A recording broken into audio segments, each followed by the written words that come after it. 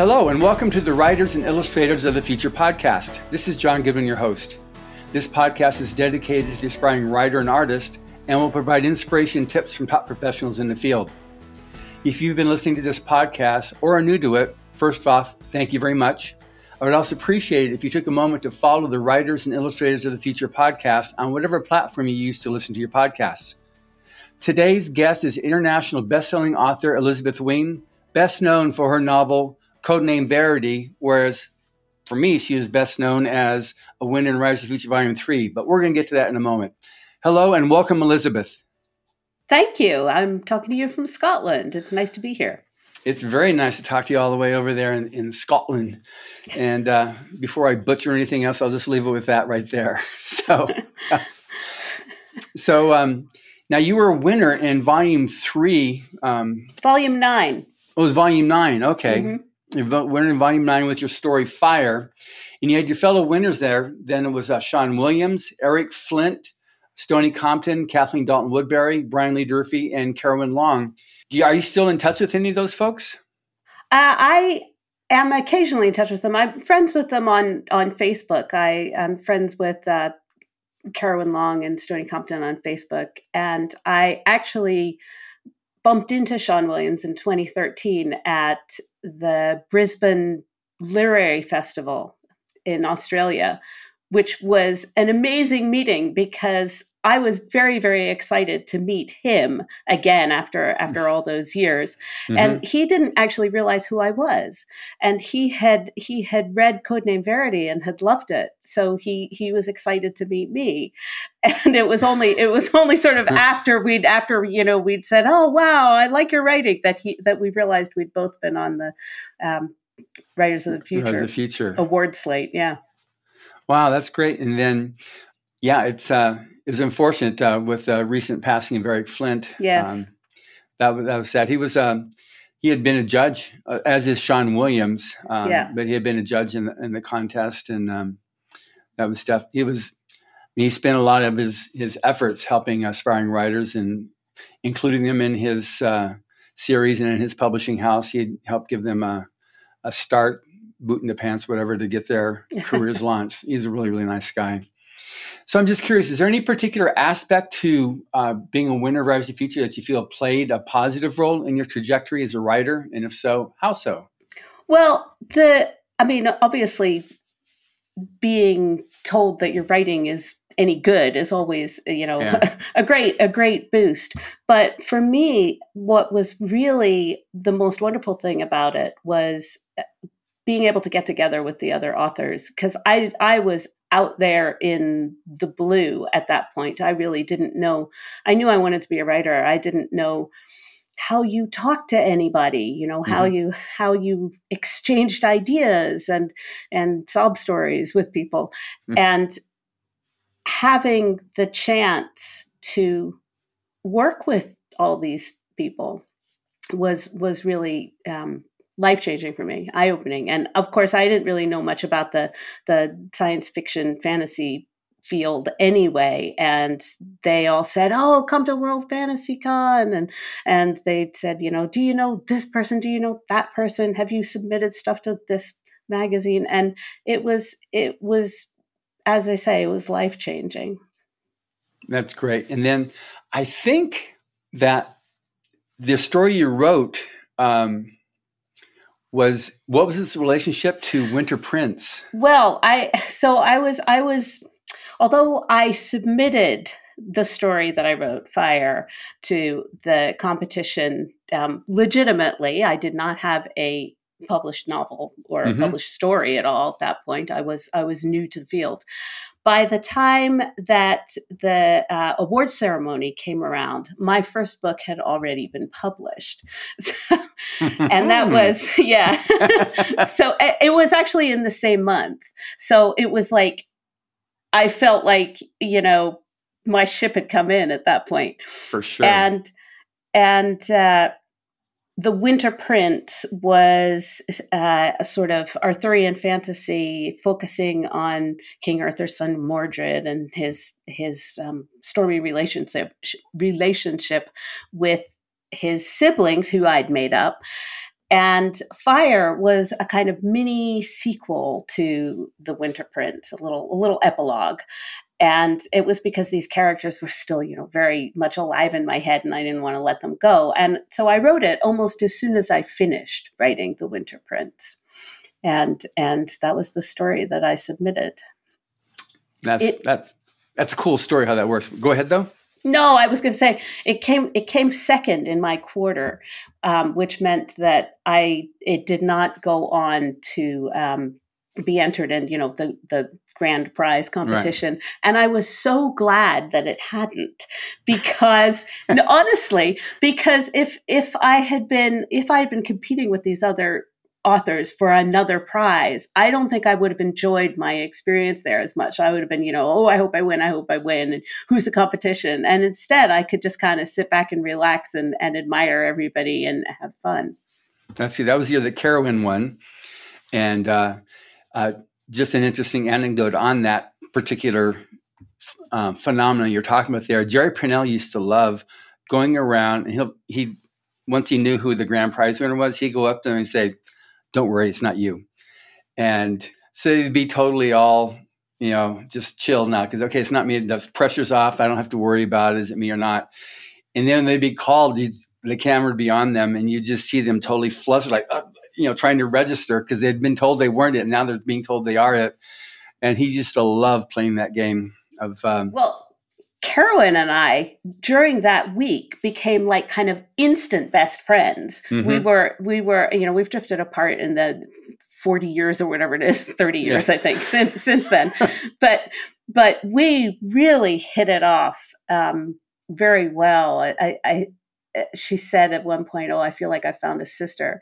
And so we were kind of like arm in arm. And at that point, we were both pretty young, and, the cute girl couple walking arm in arm and was this united front. And it was so much fun being part of that little team. And, so I felt like I really could root for her without feeling like I was in competition with her as well, which was nice. Well, that's nice. Yeah. It's interesting how many great friendships, get created each year at the competition. Yeah. And now we're actually going to be publishing volume 39 next April, but we started year 40. So the actual contest for year 40 started the beginning of October.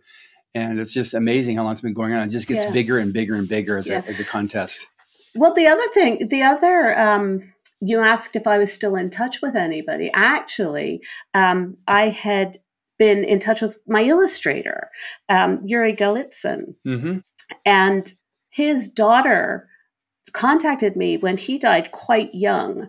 It was maybe 5-10 years ago now, but she put together a really lovely little tribute to his illustration. He had a career as a children's book illustrator, and I think he's from Ukraine. I think so. Could be wrong. Yeah. And she got me to write a little tribute to him to include in that. So that was another kind of, nice and touching thing that came out of it.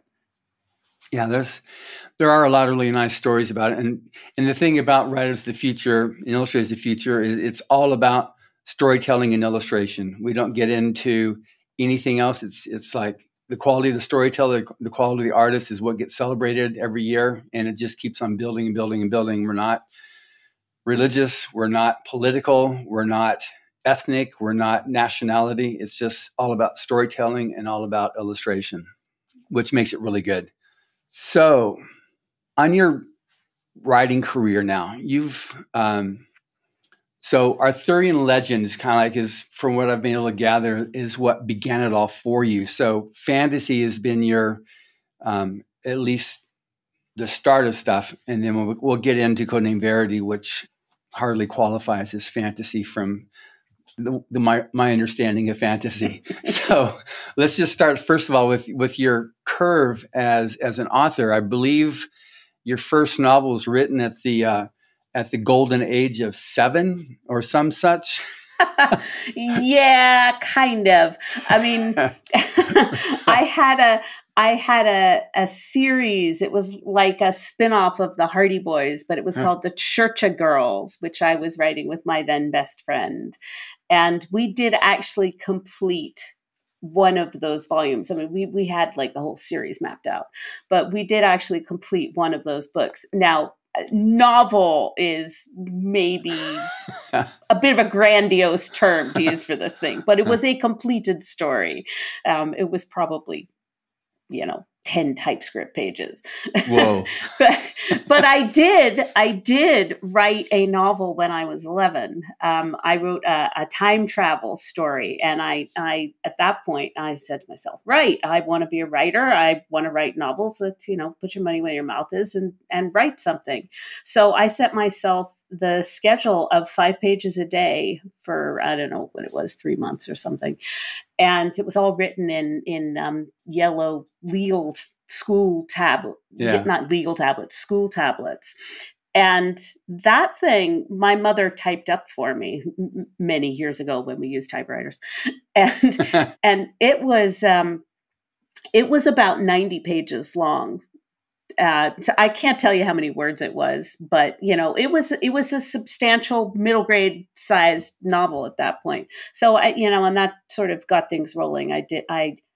I have written many other novels, including unpublished ones since then. I have never held myself to such a tight schedule as I did back there in 6th grade. In 6th grade.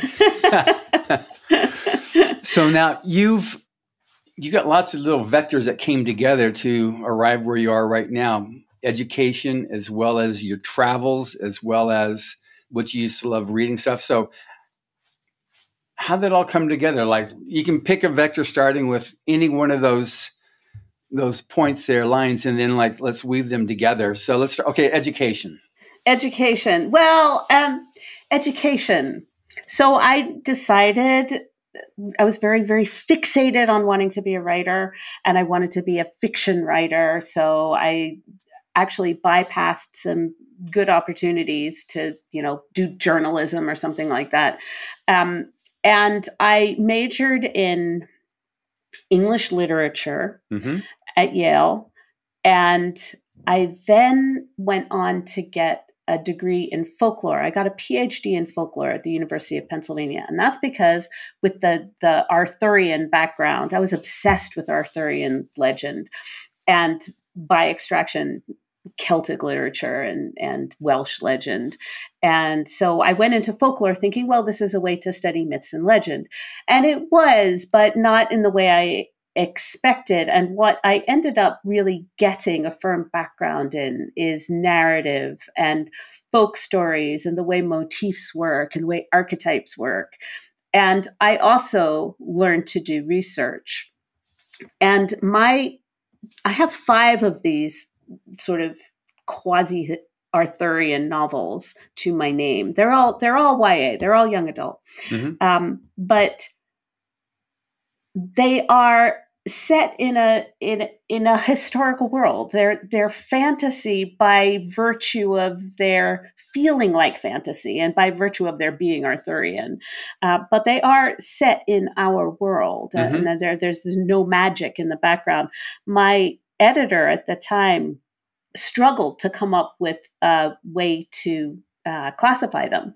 And she came up with the term historical intrigue or I can't remember exactly what it was, but she was trying to make it sound jazzier than just straight up historical, and historical fantasy suggests that there is a fantastic element to them. And the issue was that they were adventure novels. They were thrillers, but they were set in this 6th century. I actually moved a lot of King Arthur's family and his extended family to Ethiopia, to the ancient kingdom of Aksum, to carry on these stories. So they had a very, I did a lot of research for them, but they also had a very exotic feel to them because they were not set in the Western Dark Ages. They were set at the height of the very civilized Aksumite Empire. And from there, while I was in the process of publishing these books, I started taking flying lessons. And that's probably the number one thing that changed the course of my writing. My husband had a pilot's license. He'd already had it, but he'd already got it when I first met him. Mm-hmm. And we had these plans we were going to fly across America. Of course, we didn't do that because we had a baby instead. But I decided that, darn it, I was going to learn to fly. And when I sold my second book, I actually used the advance to pay for my pilot's license, which I could do at that time. Everything being that little bit cheaper than it is now. Yeah. And I had a 2-year-old and a 4-year-old at home underfoot that I was looking after, as well as writing and taking these flying lessons. And it was the hardest thing that I have ever done. And I really wanted to write about it. And when my editor put together, my editor at that point was Sharon November, who worked at Viking, and she had her own imprint called Firebird. And she published a lot of fantasy that had gone out of print. She reprinted. And she also published some original anthologies of fantasy or speculative fiction. She tried to be very all encompassing. And that's partly because she was stuck with me writing for her. And so the first story that I gave her was set in 1950s Kenya and was about this minister's daughter who who has gone to join her family on this mission in Kenya, kind of during the Mau Mau Rebellion, and she has to fly across Kenya, not by herself, obviously with a pilot, but it's this adventure that she takes. Mm-hmm. And it was based very much on a flight across Kenya that I did with my husband in 1994. And this was wedged into this fantasy anthology. And everybody kind of went, huh? But, they liked the story.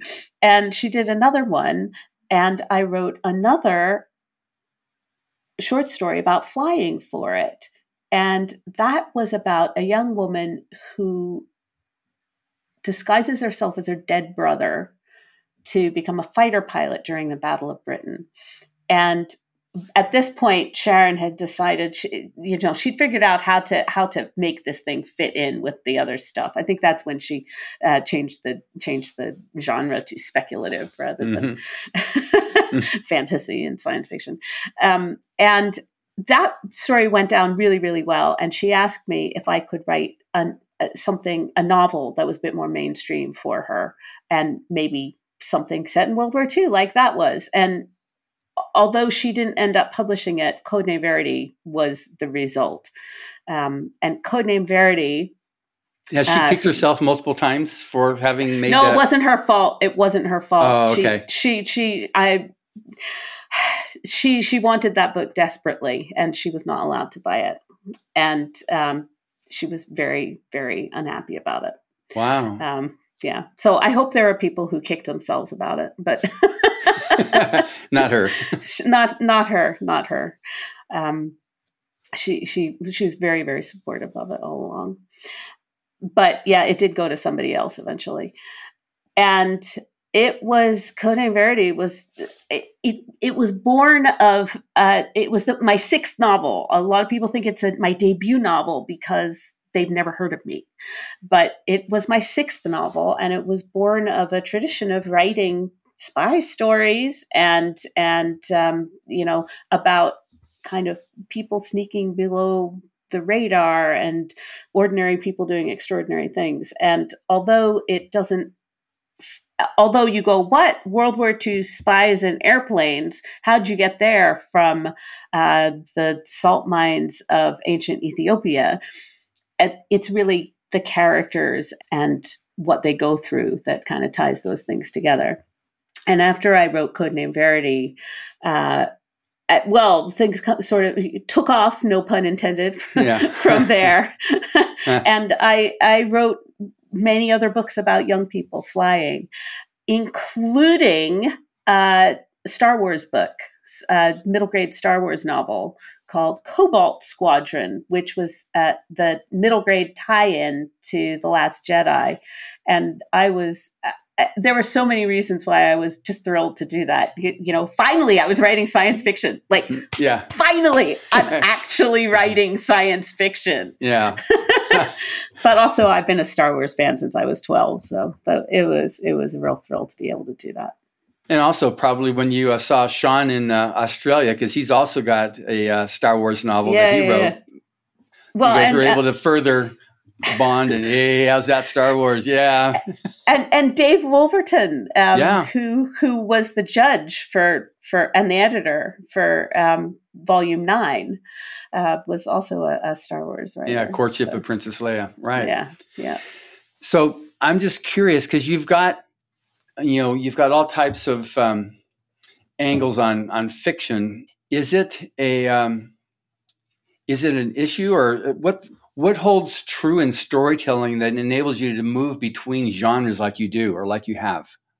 Well, as I said, my stories are very character driven. So that's kind of, I think, what nails things down for me is I fall in love with a character, whether it's I tend to drift more into fantasy when I write short stories. So I have a short story where the main character gets sort of kidnapped by the Queen of Fairy and has to make a set of bells for her, and stuff like that. So it's still, even in something that's as far out from everything else I've written as that might sound, it's really the characters that draw me in when I'm telling a story. And I've written nonfiction as well. I've written a nonfiction young adult book about the Russian women who flew combat missions in World War II. The most famous of them are the Night Witches, who flew these dinky little planes made out of fabric and balsa wood and harassed the soldiers on the German front all night long for the entire war. And I was asked actually to write this book. And again, it was just the characters that drew me into that, these incredible women. And they were all led by one woman who was very, very charismatic, Marina Roskova, and who managed to kind of play the system to her advantage and got these women to be able to fly. So it always starts with character for me. So now we're going to move over here for a little bit on Codename Verity, because you're talking about this nonfiction, but then I listened to the audiobook, and I hope that your publisher there got your last name correct finally. I don't believe they have, actually. I think they've just signed a new contract for it, and they still mispronounce Ween. They still mispronounce Ween. Yeah. I wish they'd say Vane, because then, rather than Vine, because at least then I could pretend it was Harriet Vane, my favorite Dorothy Sayers character. But alas, no. Despite being told. Yes. So now you claim it's fiction, but I'm not. It's unclear how much really is fiction versus. I got that you've got these laws of secret material that still stays secret until whenever that's over with.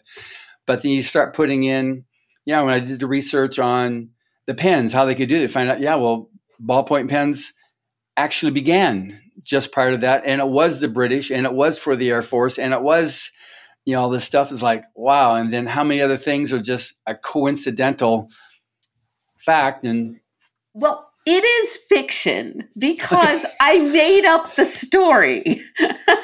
So it's wearing the trappings of of truth. Of truth. Yeah, I'm minded of what did Churchill say? He said, "In wartime, truth is so precious that she must be surrounded by a guard of lies," that's somewhat misquoted. That concept, but something like that. So I mean, the book itself, the story itself, the characters itself, I made them up.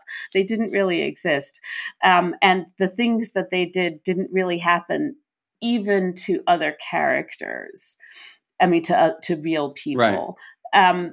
But what about the girl when she turned the wrong way on the street and she got captured? And so like all these little things did happen. Yeah.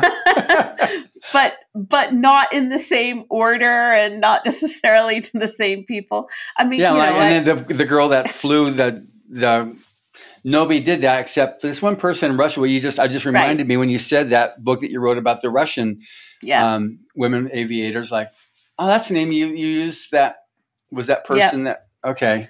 Yeah, no, I do. I sort of steal shamelessly from everywhere. But the thing about Codename Verity is the story of, for listeners who have not actually read it or maybe even heard of it, it's the story of two young women. One is a pilot and one is a spy. They're both they're both British. They're both flying for the working for the Allies during World War II. And one of them is sent on a spying mission to Nazi-occupied France, which goes terribly wrong. And her friend, the pilot, tries to rescue her. And the story really is shaped around their friendship. So it's a spy thriller, but also it's about friendship. And so the story is framed as Verity, the spy character. Verity is her code name, it's not her real name. It's framed as a confession that she's writing for the Nazis. And she's been captured by them, she's been tortured by them, and now she's writing a confession. And so much of what she says is of dubious value. So she's telling them stuff that they can maybe make use of, but not necessarily what they want to hear. And she's also being very protective of her friend in particular, who she knows is at large in France, and she doesn't want to give away. So she disguises a lot of things in her writing. And there was a point where I, as the author, had to sort of sit down and think about what was actually fiction that I was writing and what was like made up garbage that the Verity character was writing. And some of it is true in that it is based on things that happened in World War II. And some of it is true within the fictional world of Codename Verity. And some of it is just completely made up, in no matter how you look at it. One of the things that Maddie, the pilot character, says towards the end of that book is she has told a true story. This is all true. Everything that she says about our friendship and how we work together and what we feel about each other is true. And I feel that that's a comment on fiction. You know, it's a lie, but it tells the truth. So that's I think how you can get away with telling stuff in a fictional story and making stuff up and giving wrong information, because the story, the heart of the story and its meaning to people remains real. Yeah. A lot of people. Sorry, I was just rhapsodize about the Verity character. She feels very real to a lot of people. She's a larger than life character, and I've had people name their dogs and their children and after her, and I've had people decide that they're going to go out and learn to fly, and people have become best friends because they've shared this book with each other, and it's been a gift. Mm-hmm. And it is the gift that keeps on giving as well. It's wonderful to have written this book and to see how people share it as well. Yeah, it's so do you call it historical fiction or is it thriller? How do you call that book? I do call it historical fiction. Historical fiction is no longer a dirty word, which it kind of was in the beginning of the 21st century when I was writing it for young readers. But partly because of the success of Codename Verity, that is no longer the case. People don't seem to be turned off by the term historical fiction anymore. Yeah. And I mean, that really is what it is. It's not really disguising itself as anything else. Although I still maintain that I write adventure stories about young people. That's fine. It's like Anne McCaffrey on all the Dragon Rider series.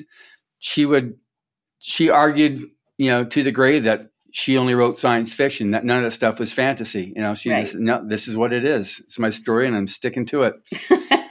And she thoroughly explained to me multiple times why it was science fiction, how it was done, how it was verified by scientists, and the whole thing there. It's just, yeah. There you go. Yes. So now that book, Codename Verity, hit #1 in the United States in the New York Times. And 10 years after publication. Really? 10 years after publication in March of 2020, it did that. Wow. Yep. What caused that to have a second life like that? Well, so what caused it to make that leap onto the New York Times bestseller list is that it was in a special promotion by Barnes & Noble, where you could buy a coffee and a book for $5. And Codename Verity was that book for the month of February. And that's what booped it up onto the... That's more than a boop. Into the #1 position. That's a wowzer. It was astonishing to have that happen in March of 2020. And my new publisher, I'm no longer with Disney Hyperion. I'm now with Little Brown. They actually put out a 10th anniversary edition of the book. Sorry, I said that happened 10 years after publication. It wasn't 10 years after publication. It was 10 years after I wrote it. So there was a 10th anniversary edition of Codename Verity that came out in May, I think, of this year, which included a new short story that was connected to the book and a sort of essay by the author and a letter to the reader and an interview. And so it had a lot of new material included in it. And it was, it's still bringing in royalties for me. So which is great. It's just a lovely story. It's an amazing story. This is the Writers of the Future podcast. And so I pretty much talk to science fiction and fantasy authors. And so when I started listening in preparation, because I never do an interview unless I've actually read at least something from the author. So I reread your Fire, and then I also listened to this audiobook. I actually listened to it a couple times because again, it was getting into a different genre, which I'm not, used to. And it was amazing just how much I enjoyed it. And then that little 10-minute segment on the audiobook where you described some of the different things with the book, and you gave some of the different anecdotes, like the one about the ballpoint pen. Any other things like that in there, which you found out in research that was just like, wow, how it was a very convenient coincidence, like I said, on the ballpoint pen, that you had to have that because she was writing a bunch of stuff and she was going to poke herself dead with getting enough blood to keep on writing her story. There were loads and loads of things that I kept uncovering as I was writing it. But the one that springs to mind is there's a point you say she's going to poke herself dead to write with it. I will finish this story. I actually had to.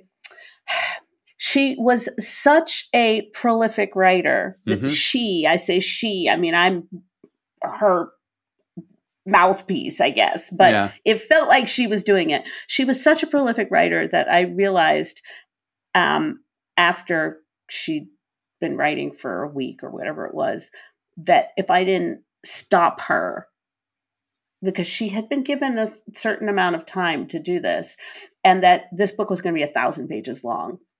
So at that point, the plot was driven by the fact that I had to stop her writing, and I had to take I had to take away her paper. and what this so she's writing this confession in this repurposed hotel that the Nazis have taken over in this little city in France, and she's writing on unused hotel stationery. Mm-hmm. And so they run out of that. And she's looking for more paper because she wants to keep writing. And she finds all these old recipe cards. And then she finds all these old prescription sheets. And I went looking for, it was really interesting for me as a writer to think about, well, they're not going to waste nice paper on her. They're not going to give her special paper. And plus she's using up a lot of paper. So they're going to repurpose stuff. And I was thinking, well, what is going to be lying around? What will they be able to find? Eventually she writes on some sheet music that has, they've found in the lobby of the hotel by the old piano or something.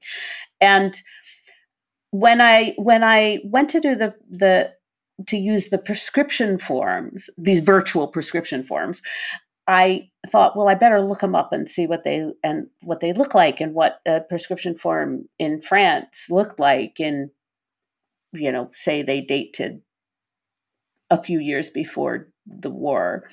And what I found was these, I didn't know these existed. I found these special prescription forms that you had to use if you were a Jewish doctor under Nazi occupation.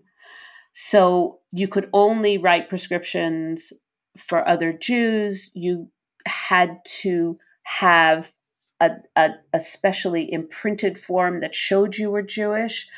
And I was just like, oh my God, you are kidding me.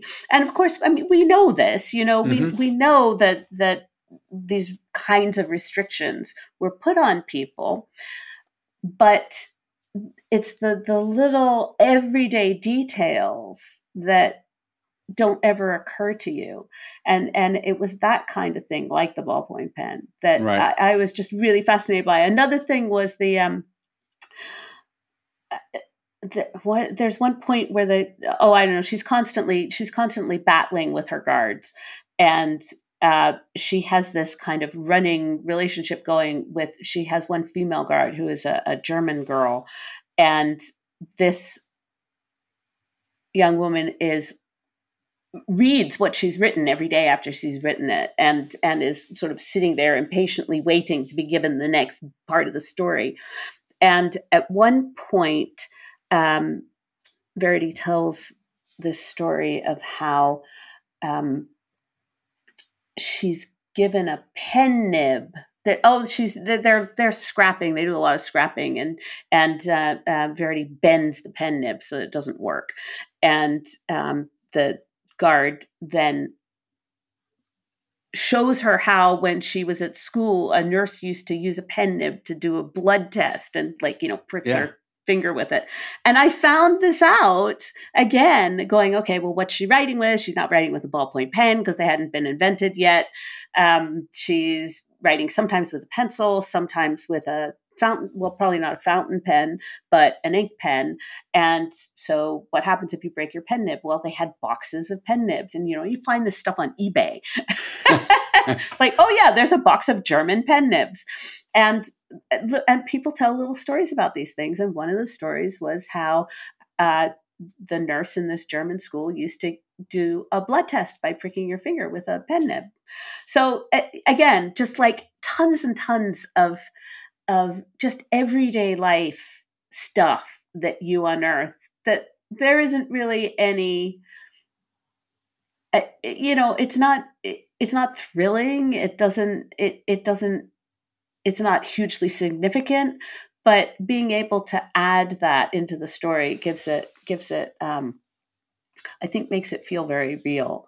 But there were a lot of little details like that I ran into. That's great. See, one of the things about your story, and probably true in other things that you've written, but that's one that, I've prepared this podcasts over is the degree that you have those points of fact and these factual historical things that occurred. I couldn't tell where the fact ended and the fiction began. It made it such a smooth transition. And it seems like, because one of the next questions I'm going to ask you is recommendations to aspiring writers or even writers trying to get that next level up on what's important in telling a good story. Well, what I tell kids when I talk to them, because I talk to a lot of school groups, and there are plenty of aspiring writers among those groups, is write about something that you're passionate about. And honestly, I don't think there's anything more important that I could say to an aspiring writer. You have to love what you're writing about. Right. And you don't, everybody always says, write about what you know. It helps to write about what you know, but what you really need to write about is what you love. And I think that just adds a level of, it drives the writing. And for me, there was a lot more sincerity that I got from that because of what you had there. It was like, people were so real to me in Verity, that both of your protagonists there. But the antagonist was also Yeah. Well, so this is the other thing that I was going to, I write very character-driven stuff. So yeah. I can't, when I started out to make up the antagonist, so this is all the characters who are in charge of the Nazi prison, and Verity has been interrogated by a guy who is pretty high up the feeding chain, but not at the top. And he just started sprouting. He started out as this like really your typical Nazi interrogator, and he started sprouting all these like personality traits.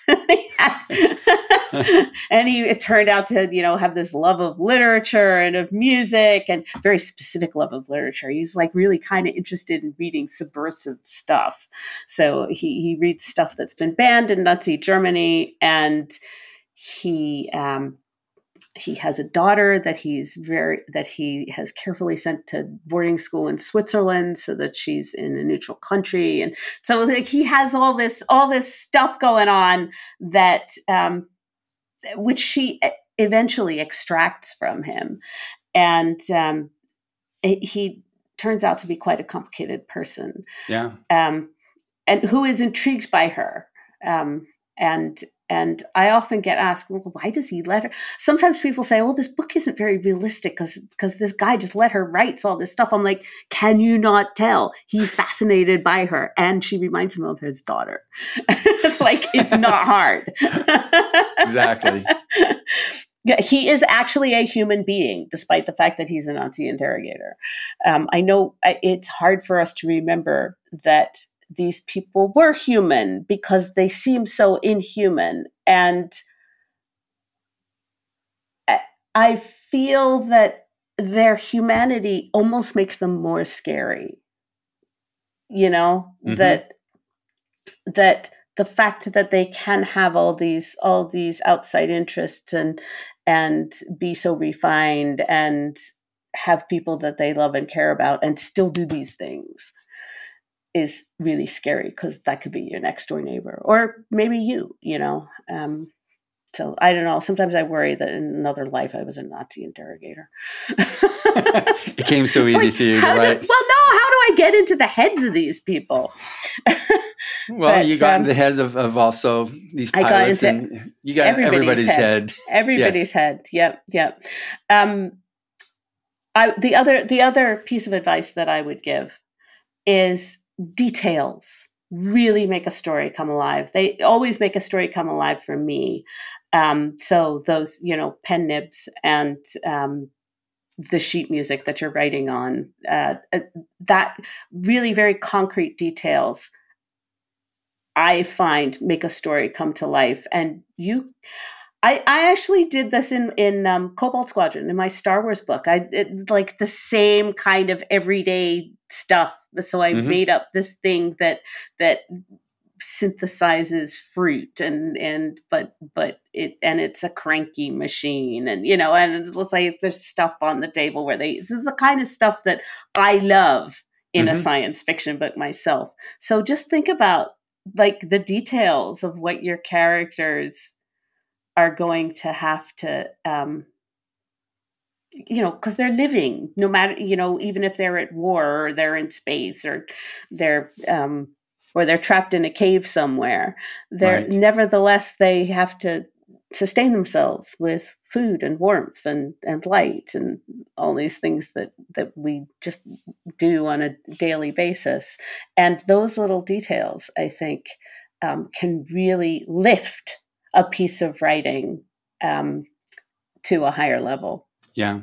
Now, what about, you obviously do a lot of research in your stories that you do, just background, getting the setting, the environment, that type of personality.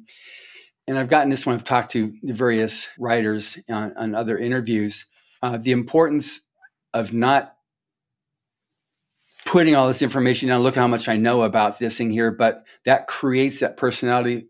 And maybe it's nothing more than that they would act or react a certain way because of what they are, so that someone who's reading would actually gain that understand. Oh, I understand this person now. You don't have to say, when we're talking about the desert, all the different qualities of the desert, but the effect of the desert, you automatically know all these other things that you don't have to now write. Right. I mean, I'm assuming that there's a lot of stuff that you have, that you learned, that you uncovered as you were doing your research for Verity, Codename Verity, that isn't in the book, but that made the book or makes the book that much more real. Yeah. So one of the things that that people who don't get along with Codename Verity don't like about the book, that I hear again and again, is that it has too many, this I quote, too many technical details. And that is because it is a book about flying. Now, here's the thing. Had I wanted to put in technical details about flying, there would have been a lot more technical details in that book. So, the reader doesn't need to know about engines, the reader does need to know certain things. So there's a plane that gets hit by gunfire and it becomes very difficult to fly. And so there is a little bit of explaining to you why it's doing what it's doing, because it becomes so that it only wants to go up. You can't make it go down, or it takes a lot of strength to make it go down. And so you do need a little background to understand that, or to make it plausible, at the very least. But I'm not going to give you like the whole explanation of what's going on there, because you would go blind, Well, you listen to the audiobook.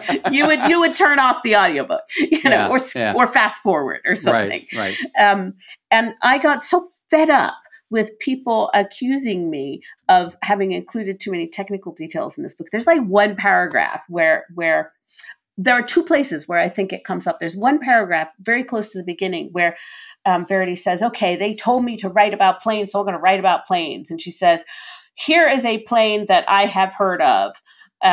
You can fold up its wings and put it in a truck for easy transportation. And that's kind of the limit of the technical details.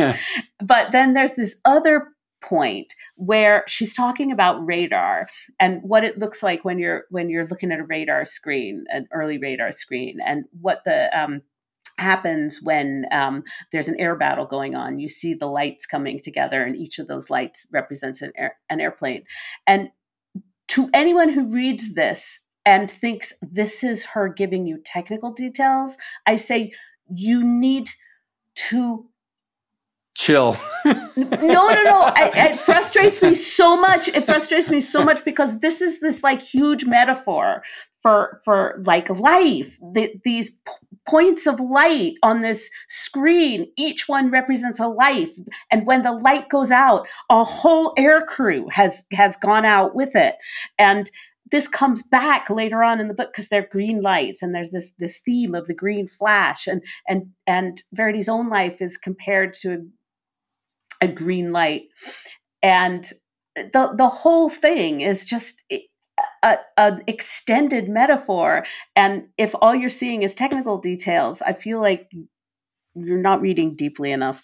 I mean, I do appreciate that it's a difficult book and it's a literary book. So maybe the technical details are too hard to get beyond to get to the metaphor, but it does frustrate me.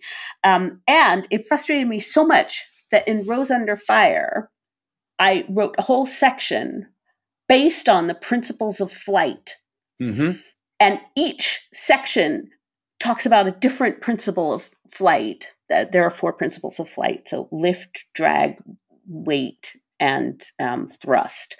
And the main character, Rose, uses each one of these principles, describes a little bit how it works and what it means and what it does when you're flying. And then she turns it into this extended metaphor for what's going on in her life. And I just sat there going, ha, ha, ha.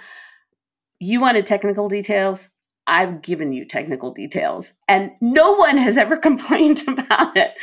No one has ever said, oh, that bit was boring. They're all like, oh, this is such a lovely little metaphor.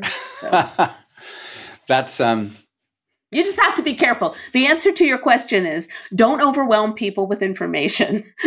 Right. But by having all the information, by your having that knowledge of what they are about, the type of person it is, makes it easy for me to not distinguish between what's actually happening and what's not, because you've created that persona that I can then understand. I can feel, I can either sympathize with them or I can antagonize with them, but I know that person. So when they do something else, it's that transition to the science fictional aspect of it, or the fantastical, or the fictional part of it that just happens.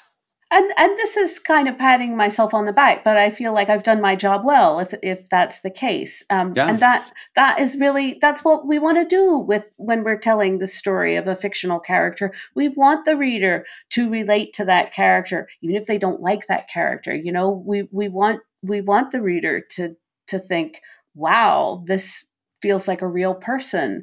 And if it's somebody that is likable, or that they sort of share characteristics with, we want them to go, oh gosh, I really do sympathize. I don't know. It feels like that's the whole point. Yeah. Is to make you empathize with the character. Yeah. And then I think part of the story itself too, in Codename Verity, and that's how much do you think is important in telling a fiction story to have a theme or a message, or what is it? I actually don't want to preach to my readers. I don't want to tell them what decisions they should make or what's good or what's bad. I want them to decide that for themselves. But I do have one theme that kind of thunders through everything I've ever written, and that is take responsibility for your own actions. And I feel that this applies to my good guys and my bad guys. That if you've done it, you need to own it. But the other thing that I've found is that every book that I write does actually have a theme. And I said that Codename Verity is a book about friendship. I didn't really know that until I'd written it. Very often I will go back and I'll look at it and I'll go, oh, that's what that was about. So yeah, I do it time and again. Yeah, I have a book. I was going to say I have a book coming out in March, another called Stateless, which is another flying book about young people. And its underlying theme is Europe. I didn't plan that. Okay, good. So this is fiction or nonfiction? It's fiction. It's a novel. Okay, that's great. It's so that comes out in spring of 2023. Yeah. Well, thank you very much, Elizabeth. And thank you for listening. Subscribe to the Writers of the Future podcast wherever you get your podcasts. We've also been syndicated on the United Public Radio Network, where you can find these podcasts as well.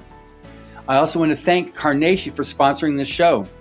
We really appreciate your support on this. And just for anybody listening, Carnation only tastes good. In my humble opinion, they've got good taste.